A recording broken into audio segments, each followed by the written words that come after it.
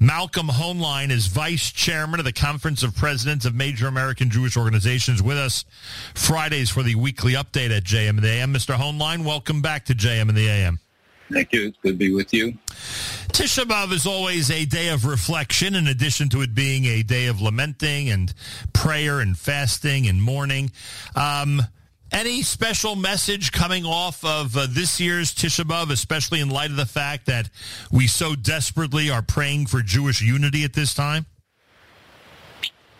So I think there's a very obvious message that has been repeated countless times, but can't be repeated enough, that if we don't learn the lessons of history, we're doomed to repeat them. If we don't learn the price of lack of achdus, you see how our enemies gleefully exploit it, how they are mentioning it, how the Iranian press, how the Hezbollah, how the Hamas guys are chomping at the bit, saying that this is the beginning of the end, this makes Israel vulnerable, that they understand the importance. You can have differences, but there has to be a point where they draw the line and say that that the security and unity come above all else.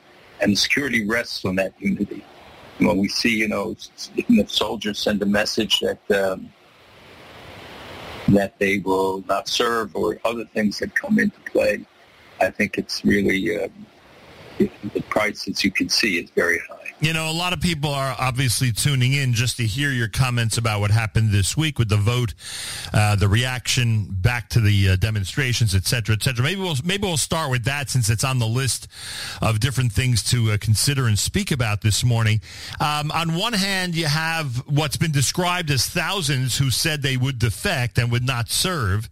On the other hand, we keep hearing that the reserve duty membership, or those who, the percentage of those who are actually showing up for their obligatory service is higher than ever. So what should we believe? That the majority of the country really does want to sit things out because they're in protest of what's happening, or things are really relatively the same way it's always been when it comes to the Army and the reserves, but the media, of course, has to play up the extreme and scare everybody? Well, in this case, the media is being fed, spoon-fed, the things that they can then exploit. You're right, the media tends to be very anti-government oriented and loves to exploit these things, as they do in America, because this makes news. And, if 10,000 soldiers altogether said they wouldn't serve, remember that Israel's reserve army, an army is altogether 350,000, 375,000, some huge number. And so it's significant. I don't dismiss it. I think it's very troublesome. I think it's the wrong response to the crisis because of what it feeds our enemies. But so you can have both true and not be contradictory. Now tell me if the media is accurate about this. We were assuming, I guess maybe this is how Americans think, we were assuming once the vote was over, and certainly once Tisha B'Av began, that the protests, the demonstrations would completely fall away, and people would just go back home, so to speak. But apparently once Tisha B'Av ended last night, there were many more protests that started up again, and the media, of course, is playing that up. Are these just a small residual protests? Or are we back to the level of hundreds of thousands of people who are now demonstrating again every time? No, the media, that was the expectation, and a number of the demonstrators announced that they would fast yesterday, even if they might not normally, as an act of solidarity, but also fasting for a change in the policy. Look, as long as Netanyahu is there, those who are upset with the outcome of the election are going to continue. And I think that as long as the funding is there for these demonstrations, even though it doesn't necessarily take a lot of money for people to gather, I think one would have expected that either this summer they would be deterred. But maybe it's become a social phenomenon also of people coming out and being able to express whatever frustrations they have. And they're certainly doing it. So I do not anticipate that there'll be an end to this. For the opposition parties, this has been a godsend in the sense that their numbers, Benny Gantz's numbers, keep going up. And in fact, the latest polls, even though we know they're notoriously unreliable when it comes to Israel, that Israelis tell the truth to the pollsters and then lie at the polls, that that he would have enough for a 64-vote majority in the Knesset. I think it's I don't see them going to elections now. The government still has a 64-vote majority. I think that there are provocative acts that could be minimized on both sides, and that will get to some sort of a civil dialogue, because I don't believe that the differences are really that great. I don't think the opposition really wants to see the Supreme Court continue as it is. They all agree that it's a super activist court and it has taken for itself expansive roles that are not true in other countries. And maybe this was mishandled from the start about how to go about this. But right now they're riding a horse that they think is a winner, and the opposition that is. But I hope the people of Israel will demand that everybody come to the table and work it out.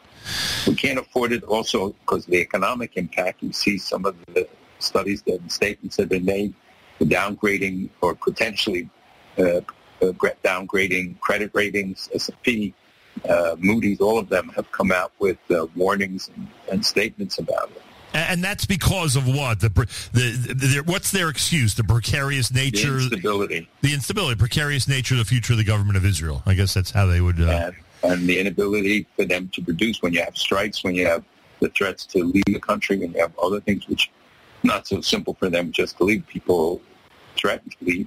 The belief is that a lot of the high-tech sector, a lot of the money for these demonstrations are coming from the high-tech sector, and some of them do have options.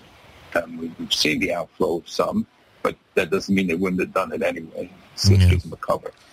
And by the way, let me just wrap up this rant about the media emphasizing the extreme.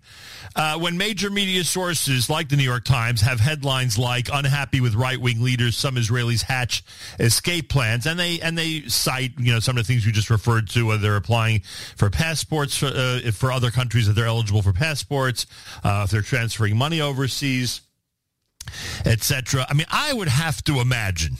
And I don't know if you agree with me or not, and I'm very curious what you think. I would have to imagine that no matter that whether there are protests or not, or whether there's happiness with the judiciary system in Israel or not, there's always a significant segment or a significant segment of Israeli society that's always applying for other passports. That's always thinking about putting their money somewhere else internationally. It can't be that this phenomenon began simply because of an unhappiness with the judiciary branch of government. No, that's true. We saw it in Spain and Portugal, most recently in other countries where Israelis have an extra passport just in case. It also makes travel easier. I mean, I wanted to get a European passport so that you don't have to wait on those long lines when you go to Europe that the Americans have to wait in, just as they don't like the long lines they have to wait when they come to America. So it is true that it was on. The question is the numbers, and we'll know that later. But I can tell you that I know from some of the foreign governments have told me that they have received a far larger number of requests for passports, but that can be a matter of percentage. It doesn't, and absolute numbers are not clear at all. Right, and then the question is if the threat's real. It's the old, if this person wins, I'm moving to Canada, which of course never happens. So when it comes to the Israelis, I understand that they're making certain moves, passports to make things easier and the money, etc. But I don't know if they're actually going to leave Israel. Right. And many of them, if you have a high-tech business, you may have offices abroad anyway, and of necessity, something we all know that is important. As long as the R&D and everything stays in Israel, then, and all the creativity is still in Israel. And we see that the Bird Foundation, the Binational Research and Development Foundation, just allocated, $8 million for 9 new projects between U.S. and Israeli companies. Intel is putting $25 billion center. NVIDIA is building a center in Israel. So it's not all the doom and gloom story. Now, I don't want to be alarmist, and I certainly don't want to sound selfish, but we should issue. A lot of people are going to be going to Israel now. It's Shabbos Nachamu. This is the time of year now when people really get on their, on their vacation plans, and a lot of people are going to be heading to Israel. Should we assume, based on your, I don't want to say prediction, but your analysis of the reaction to this vote, should we assume that the airports could be blocked, that the roads could be blocked, that people coming in, and obviously people living in Israel, could be very much inconvenienced over the next few weeks? So, could be is the operative term here. It could be, but as you know, that it aroused a lot of public negative reaction when they blocked the airport, and it's small numbers who did it, and it only lasted a short while. There were people who were inconvenienced, obviously, and especially those trying to drive out of the airport or into the airport. The most serious part is where ambulances were blocked or were not able to function, and hospitals going on strike are all serious issues. But as you know, when you're in Jerusalem, for instance, you don't know about, you don't feel all of the tensions and blockages unless you're in an area directly impacted. Right. But when the highway between Tel Aviv and Yerushalayim is blocked, then that impacts everybody trying to go or come from both cities. So you've got to say that there's potential impact, depending if the demonstrations just continue unabated, and if they can sustain the numbers that they have. And we pray for unity. We started this conversation talking about unity in light of Tisha B'Av yesterday, Shabbos Nachamu starting tonight. And you've seen some of the viral videos about how, in reality, we really are brothers and sisters, no matter what side of the political aisle or the political issue we might be on.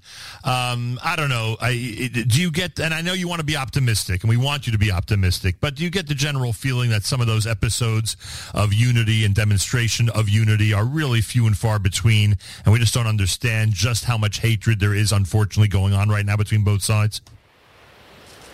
I think both are true. I think that there have been a lot of manifestations, and I think people want to coming together. I think good people are generally tired. Those who have an ideological or political objective here are not going to be on all sides. I think that it's time for reasoned heads to emerge and for them to take into account all the realities and sit down. And in this case, Netanyahu again yesterday called for negotiations, and he's ready to sit down. I know President Herzog is continuing his efforts. Others have, and we have to see how his health is in the coming weeks, but he looks like he's been able to function, come out of the hospital, go right to the Knesset, which is a challenge for the healthiest person, and they and be able to function. So the hope is that the summer heat will enable people to cool off and sit down and get sound minds together when they see the reality. And nobody knows what would really happen. There's calls for a national referendum. It's not clear at all what the outcome of a national referendum would be. When you saw last Sunday 200,000, 300,000, 500,000 estimates about the number of people who came out supporting Netanyahu. Right. And there are other things to think about. First of all, the 64-0. I assume you've seen that happen a million times before. I don't recall, where the other side literally doesn't vote at all. Is that common? Is this a rarity the way it happened? It's a protest, and they know what the outcome would be because as long as the government has a majority, it's going to be the outcome of the Knesset vote. So this way, they turn it into a protest. Right, but has that shtick? But have they used that shtick a lot in the past? People walked out. Yeah, people have walked out in the past. Where it ended up, there was zero on the other side.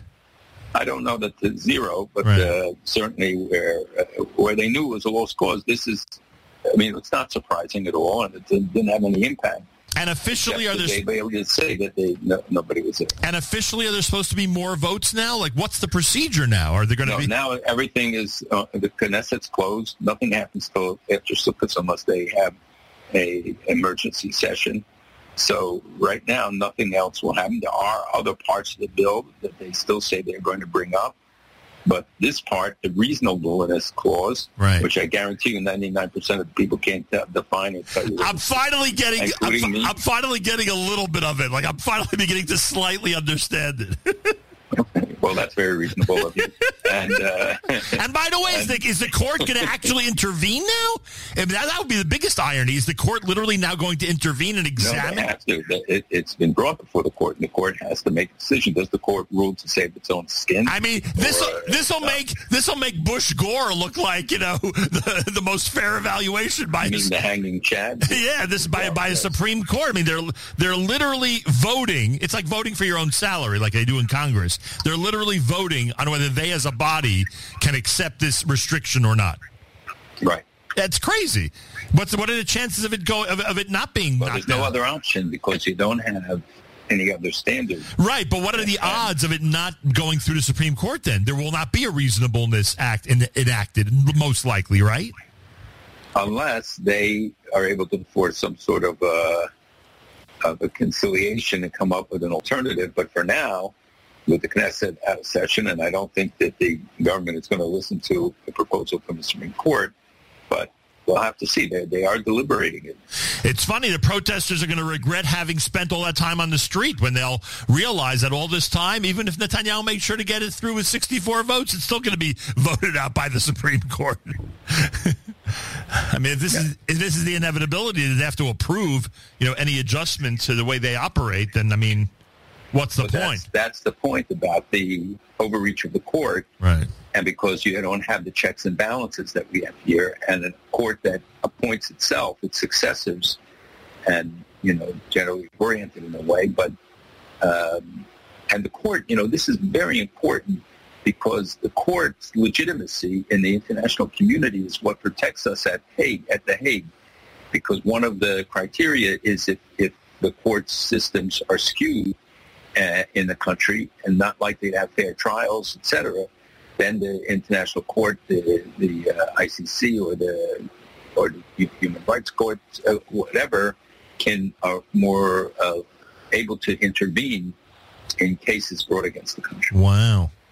That's interesting. I never even thought of that. It's America's one and only Jewish Moments in the Morning radio program. Heard on listeners-sponsored digital radio around the world, the web at NachumSegal.com and the Nachum Segal Network, and, of course, on the beloved NSN app. Malcolm Hoenlein, Vice Chairman, Conference of Presidents of Major American Jewish Organizations. The push for a constitution in Israel, would that make things easier and better? It'll be very complicated. There are people who feel very strongly that the absence of a constitution creates these crises, and having one would help define it. But think how they can't get an agreement on this, how hard it would be to get an agreement on the text of the Constitution. Is it still likely that the Biden-Netanyahu meeting is going to happen in New York in September, or it still might be a White House invitation? Well, I certainly hope that it'll be a White House invitation because a meeting on the sidelines of the GA does not have the same status. And after President Herzog's very successful visit and meeting in the White House, I think it's more important for Netanyahu that he have the meeting in the White House and said that he was invited there, and his aides who heard the conversation said it was repeated twice that the president, I think, mentioned coming to the White House. So I hope that will be the outcome. It does make a difference, even though it may be symbolic to people. But I think it's a message to the international community that this is a serious endeavor, and it's an elevation of the meeting. And if the Speaker of the House decides to invite him to a joint session of Congress, yeah, I don't think that's likely now. I don't even know if he'd be able to accept it. It would be politically wrought, but right now it doesn't exist, so I don't have to worry about it. Yeah, I just wonder if he could even say yes at this point without worrying about insulting everybody.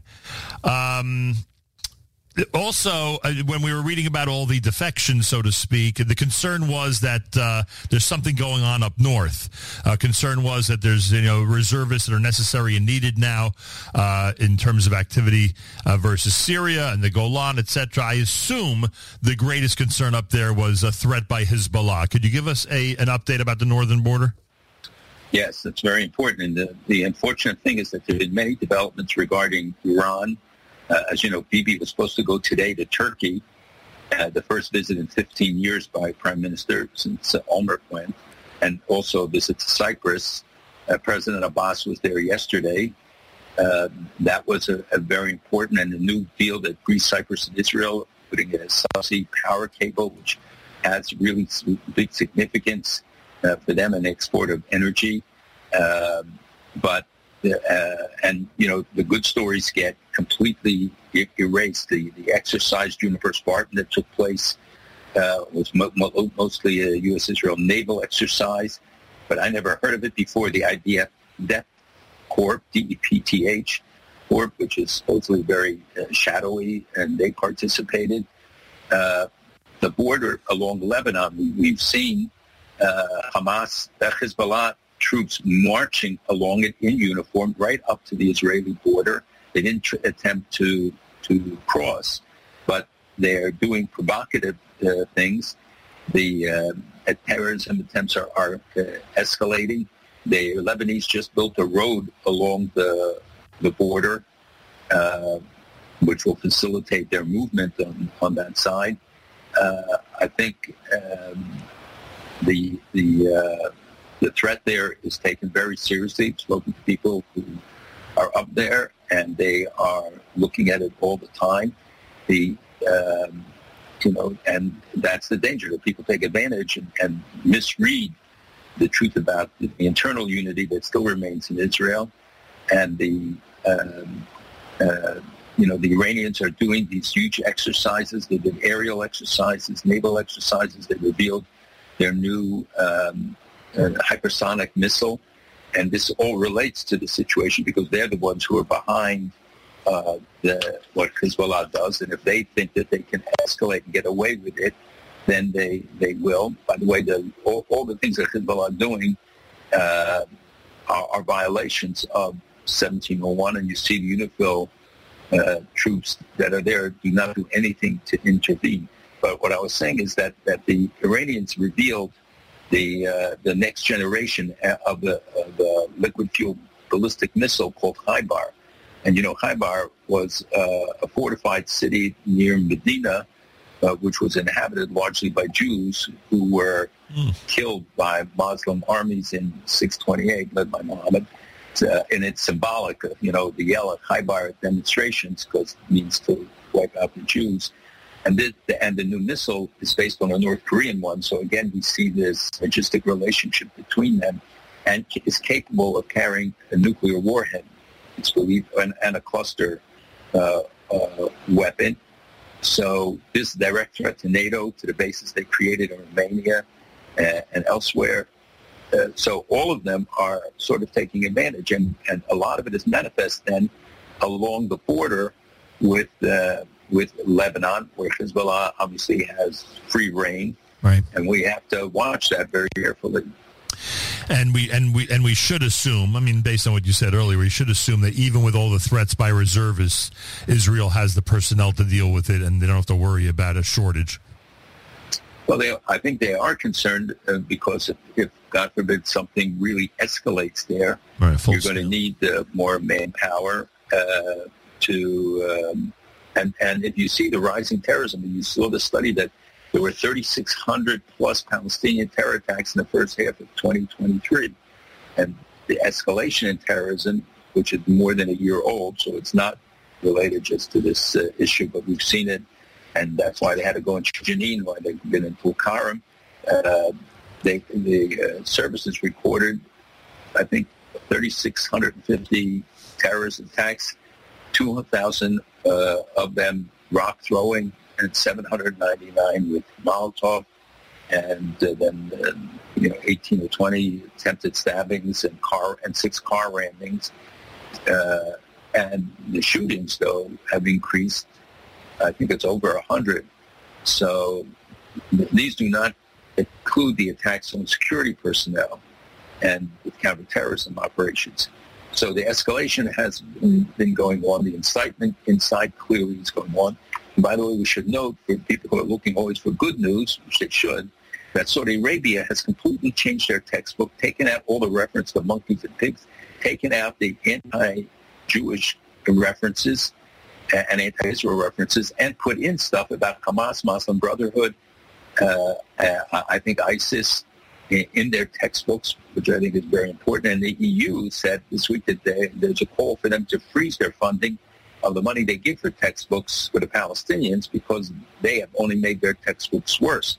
So Saudi Arabia joins Egypt and Bahrain and UAE in really making progressive steps to change their textbooks in a hope that this then seeps down into the population where the anti-Jewish and anti-Israel numbers still remain very high, even in Abraham Accord countries. Well, that certainly is good news. Was this a direct message or threat, or I don't even know if it came from the President of the United States, maybe it came from the State Department or something.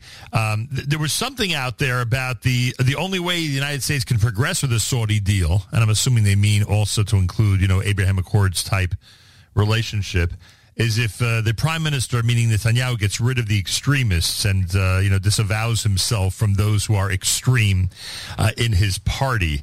Is that simply a veiled threat to try to get Netanyahu to budge a bit on this issue?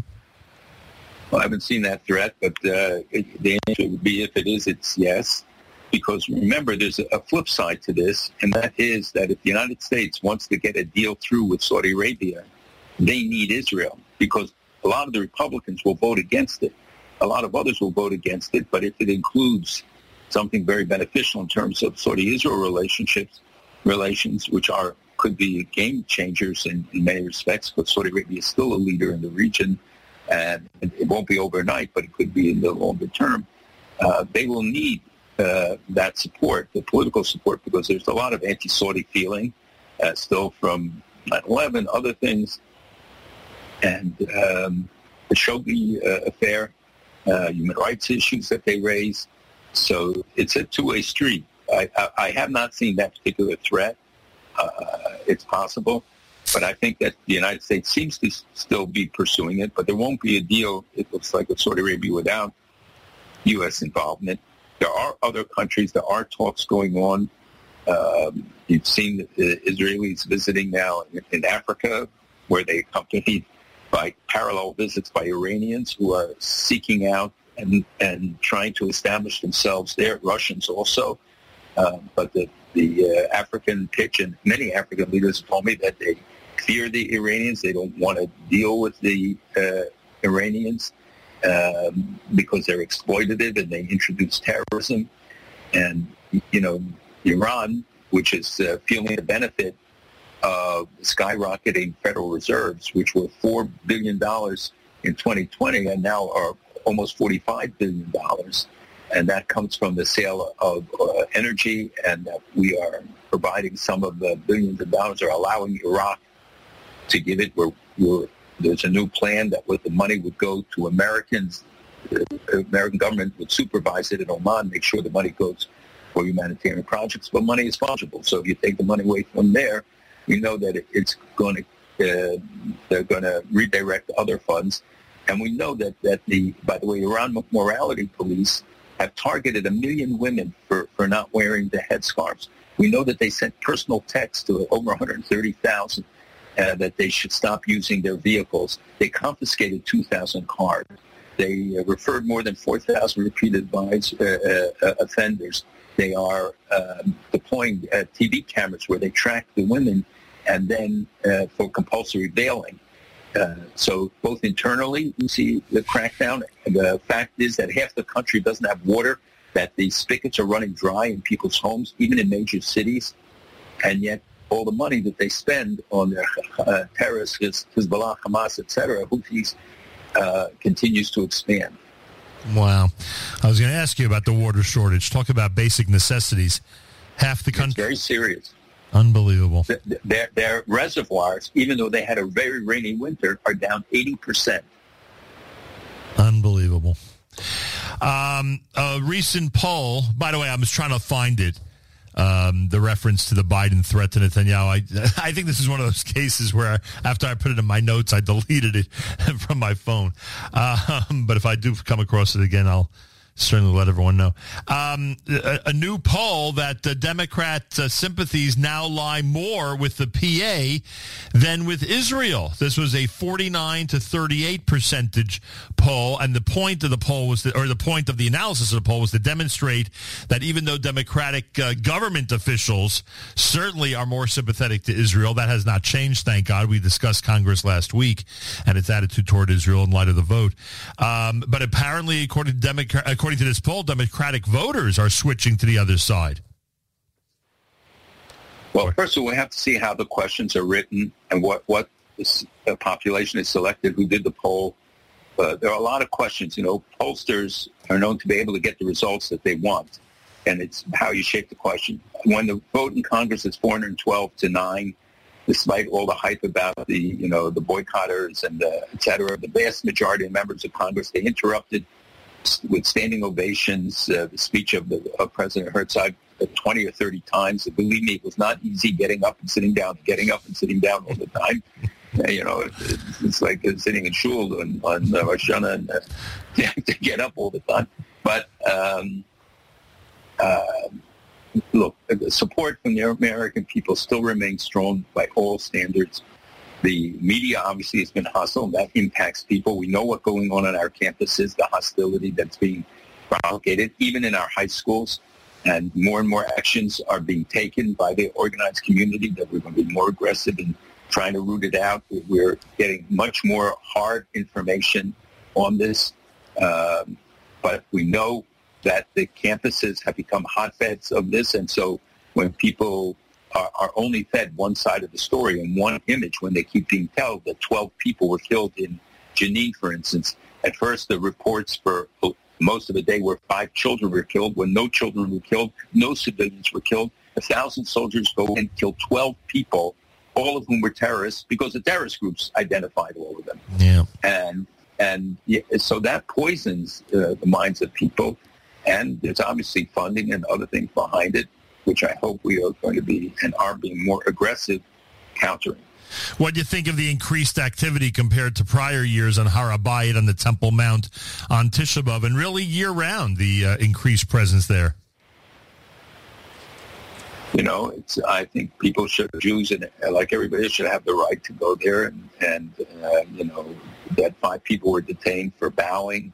I guess it's saying Modim or saying Eleno or something there. I don't believe that it's necessary to have provocative actions that are unnecessary, but the right to go up there, especially Tisha B'Av, and not to do provocative things and not to incite, but the other side will try to create provocations so that the media can then hype it and say Ben-Gvir was there. You can disagree a lot with Ben-Gvir. Yeah, but he acted responsibly, right? He actually did not do anything provocative, right. But his very presence is seen as a provocation. By the way, I still can't, I'm sure you can't as well. I can't get over the whole Torah burning thing.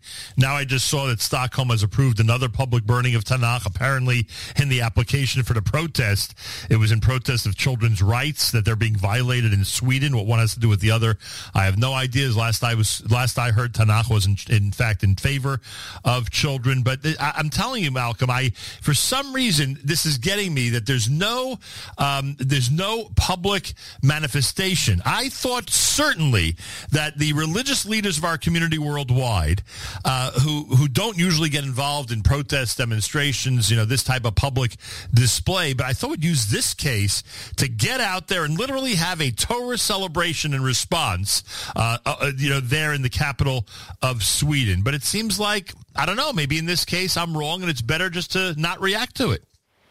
So there is a good case for that. Second of all, I do believe everybody should have reacted immediately to the original threat, because that's a measure that when they burned the Quran, we should have protested and put out statements. Some people did, not enough. And I mean not just Jews, the general, because you have to say that this is a violation, this crosses lines. And it was inevitable that somebody would come up with this line, but it was a protest demonstration. He never intended to burn a Sefer Torah. If anything, he applied to the burn a Chumash, right. But it was not a Sefer Torah, although I don't think it makes a difference. Right. But he said he did it only to bring attention to the other, to show the hypocrisy, etc. The Jewish community in Sweden is very small. They've been under a lot of pressure because of the anti-Israel atmosphere, because presence of large Muslim populations, but also government is not certainly supportive and has been very critical of Israel. But the person behind this newest threat is somebody, let's say, who is considered unstable. And I know it was the decision of many of the people in Sweden not to take it on because of who was behind it, and the thought also that they won't go through with it.